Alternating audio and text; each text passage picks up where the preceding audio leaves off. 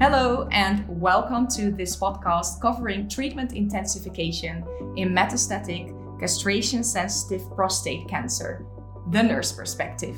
I'm Tonke de Jong and I'll be moderating today's podcast for COR2ED Medical Education. This podcast is an initiative of COR2ED and developed by GU Nurses Connect, a group of international nurse experts working in the field of GU oncology. The podcast is supported by an independent educational grant from Bayer. The views expressed are the personal opinions of the experts.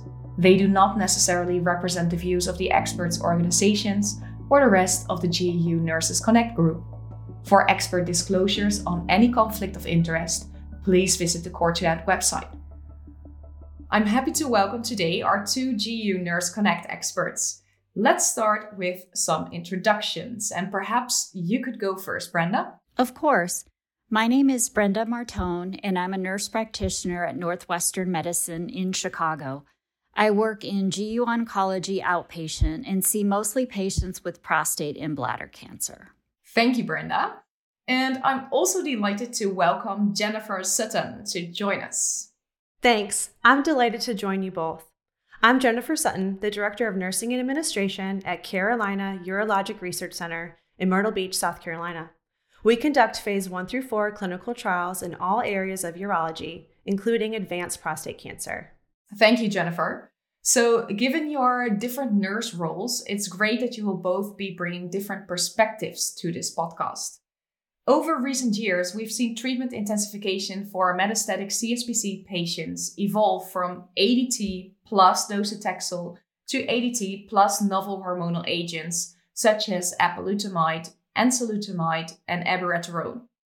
And over the past couple of years, we have seen treatment intensification go a step further with triplet therapy consisting of ADT, docetaxel, and novel hormonal agents in the PEACE-1 and ARASENS trials. The NCCN and ESMO guidelines have now been updated to include treatment intensification with triplet therapy following the ARASENS trial, and this has also led to an indication for darolutamide in combination with docetaxel in metastatic CSPC patients from both the FDA and EMA. So perhaps a good place to start would be with a short overview of the ARASENS study. Brenda. The ARASENS was a global, randomized, double-blind, placebo-controlled phase 3 trial. Patients with metastatic hormone-sensitive prostate cancer, also known as castration-sensitive prostate cancer, were randomized to darolutamide 600 milligrams twice daily or placebo, and both received androgen deprivation therapy and 6 cycles of docetaxel. The primary endpoint was overall survival, and those in the triplet arm saw a 32.5% relative improvement in overall survival. The overall survival benefits were observed in patients with synchronous or metachronous mets. There seemed to be a greater benefit in patients with bone mets versus visceral, but there was still a benefit for those who had visceral mets. Patients with non-regional lymph nodes appeared to have a limited benefit. This overall survival benefit was observed in patients irrespective of risk and volume, although patients with high volume had a greater degree of benefit. And we also saw benefit in overall survival when looking at alkaline phosphatase subgroups. So the addition of darolutamide to ADT and docetaxel did not result in more AEs, and this is supported by the following evidence. 85% of patients completed 6 cycles of docetaxel in both treatment groups. The rate of AEs leading to docetaxel dose reduction or discontinuation were similar in both groups, and the benefits were overall balanced with the potential risks in the treatment therapy arm. All incidence AEs was similarly reported between both groups. Serious adverse events were a little higher during the docetaxel and also a little higher in the triplet therapy group rather than the single or the double group at 44 and 42%.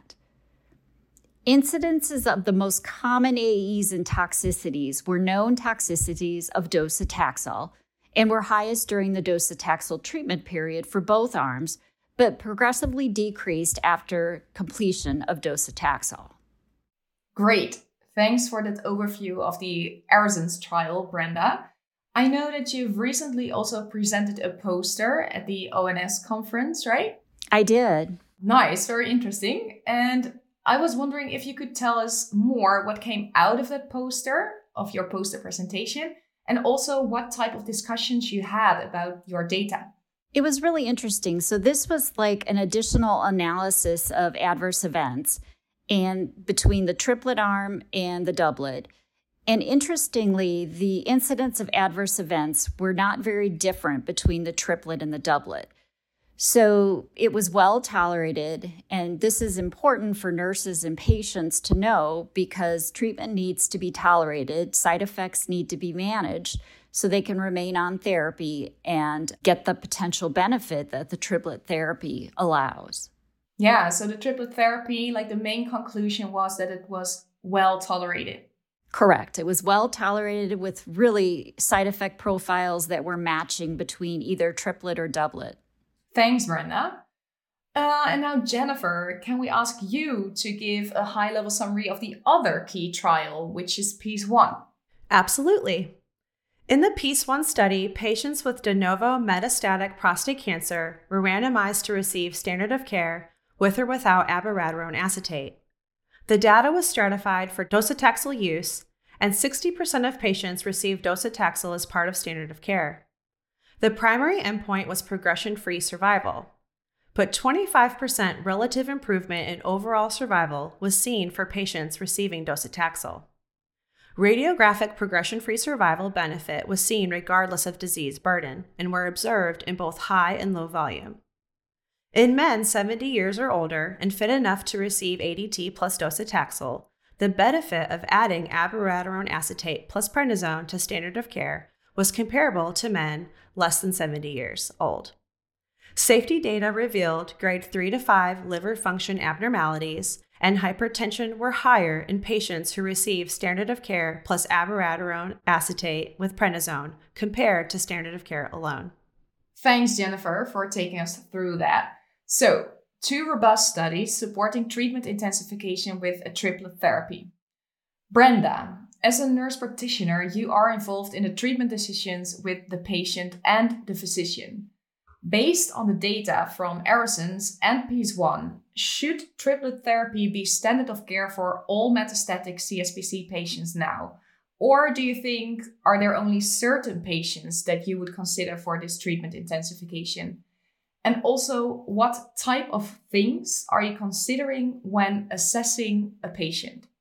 I believe triplet therapy should be the new standard of care in all patients who are chemo fit with high volume and high risk disease. I think looking at the ARASENS study, most of the patients who were enrolled had metastatic disease with bone, visceral, or both at the time of initial diagnosis. So we know that there's limited data in patients who have metastatic disease and a better overall prognosis. In addition, we know the safety and efficacy of the combination therapy are unknown in patients with a poor performance status because the trial only included patients with an ECOG 001. So, of course, focusing on is your patient chemo fit? Jennifer kind of mentioned a little bit about PEACE 1 and adding abipred in older and younger patients, and she highlighted that in older men fit enough to receive ADT and docetaxel, the benefit of adding abipred to standard of care was comparable to younger men.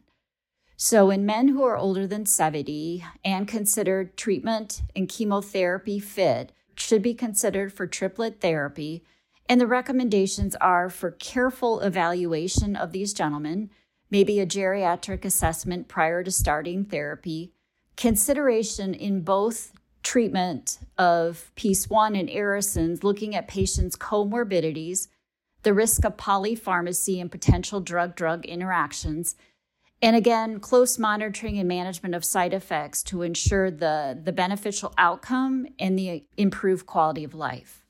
Yes, I understand. So if you would summarize your considerations on giving treatment intensification for metastatic CSPC patients, which patients would you consider? I would definitely consider those patients with high volume, high risk metastatic castration sensitive prostate cancer who are chemo fit. We have the data to show us that treatment tolerability was similar without the addition of significant adverse events. Great, that's clear. Thanks, Brenda. So we've heard how nurse practitioners have an important role in treatment decisions alongside the patient and the physician. Jennifer, what other roles does the nurse have in supporting metastatic CSPC patients with treatment intensification? Great question. Oncology nurses educate and counsel patients to help them understand their treatment options and the associated safety profiles for optimal patient outcomes and successful disease management. Adverse event management is key to the patient staying on optimal treatment. Nurses encourage patients to share changes from baseline at each visit and offer emotional support to patients and their caregivers. So how do you give this emotional support, Jennifer?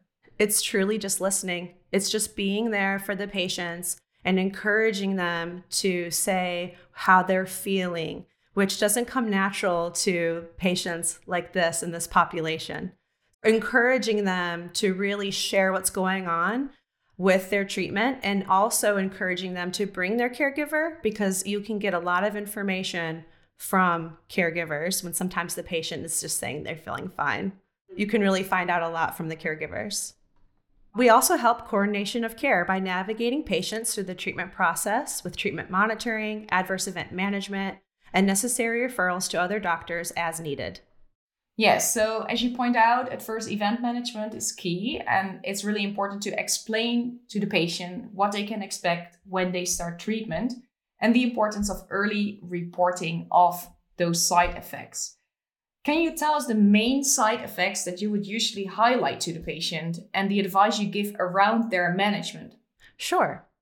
We educate patients to stick to their clinic visit schedule so we can manage any lab abnormalities that may arise, such as low white blood cells, low neutrophils, low platelets, and any changes in kidney and liver functions. The clinic visit schedule is busier while patient is receiving chemotherapy and becomes less frequent after chemotherapy is completed. But it is essential that patients keep their clinic appointments after chemo is completed, even if feeling well, so we can collect lab values, monitor hypertension, and assess for chance of rash. We explain that fatigue is a common adverse event, and to perform at least one activity each day to avoid staying in bed or on the couch all day. We inform them to stay hydrated and to eat a heart-healthy diet. It is also important to explain to the patient that chemotherapy is just a small part of their treatment schedule compared to how long the patient will be on the androgen receptor inhibitor. And the way they feel on chemo will resolve after chemo is completed. Treating patients in this stage as castrate sensitive is important, as they feel the best and are able to tolerate chemotherapy better earlier in their treatment journey. In regards to the androgen receptor inhibitors, GI adverse events are possible due to the oral route.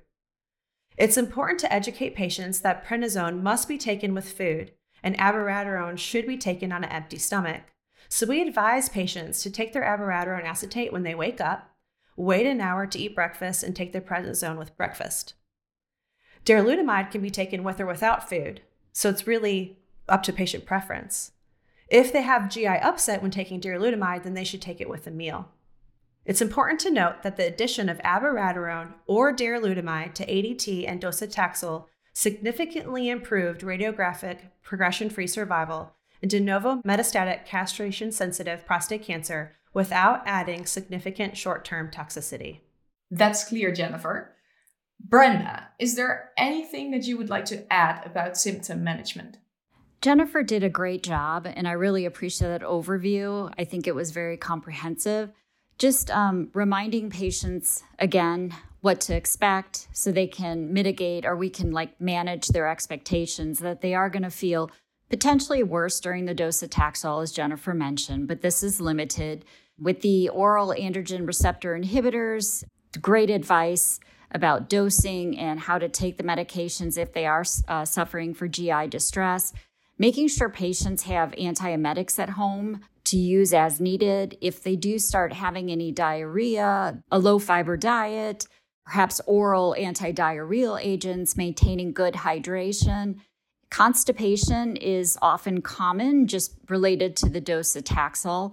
And also antiemetics can also cause constipation. So if they notice an increase in constipation around each docetaxel infusion, then you can offer or suggest stool softeners, a high fiber diet, good oral hydration to help manage those side effects. So, Jennifer, I'm wondering, what are some of the most common concerns that you hear from patients when you are discussing on starting a treatment? Well, first of all, patients, they're afraid of chemotherapy and just everything that word brings because it's a buzzword in all cancers. But it's important to understand that there's different types of chemotherapy. And so we review docetaxel and the schedule, and then they get concerned about the schedule. So we make sure that the scheduling of their treatment will revolve around their time, and we make it as convenient as possible for them. Of course, they're concerned that their hair will fall out, which is a possible side effect, but we also just reassure them that when the chemo is finished, that their adverse events related to the chemo should also resolve, and the hair should grow back. Yes, I understand. Thanks, Jennifer. And Brenda, what about the drug-to-drug interactions? Well, it's important to see what patients are already taking and really do a good drug-to-drug interaction investigation. In general, with abiraterone and prednisone, because the prednisone has to go with the abiraterone, you may want to consider maybe in a patient with poorly controlled diabetes, this may not be the best option for them. Another thing to think about is poorly controlled hypertension with the abiraterone, which can increase hypertension. In general, for drug interactions, the most common medications that would interfere with abiraterone would be anti-seizure medications and St. John's wort. And there may be some other medications with drug-drug interactions, but again, this is why it's important to see if it's a mild or moderate interaction, because treatment can still be given based on the drug-drug interaction, and if it's mild, and doses just need to be adjusted. In general, darolutamide is a pretty clean second-generation AR inhibitor in terms of very limited drug-drug interactions. It may increase the potential side effects of atorvastatin, but there is no drug-drug interaction with rosuvastatin. So if a substitution can be made, this is often what is recommended and coordinated with the primary care doctor. Well, thank you both for a really great discussion and for sharing your insights and experiences. Before we wrap up, perhaps I could ask you both to give a couple of take-home messages for our listeners. Yes, I'd be happy to. Triplet therapy should be the new standard of care for high-risk, high-volume metastatic castration-sensitive prostate cancer patients who are fit for chemotherapy. We know that early treatment intensification for these patients is most effective while they are still well enough to tolerate intensive treatment. It is also important to consider patients' comorbidities, their risk profile, potential drug-drug interactions when determining which triplet regimen would be the most appropriate for your patient. And Jennifer, do you have anything to add? Yes, I do. The nurse has a key role communicating to the patients the benefits and risks of different triplet regimens. Patient education on potential side effects and early reporting of them is essential to optimize patient outcomes.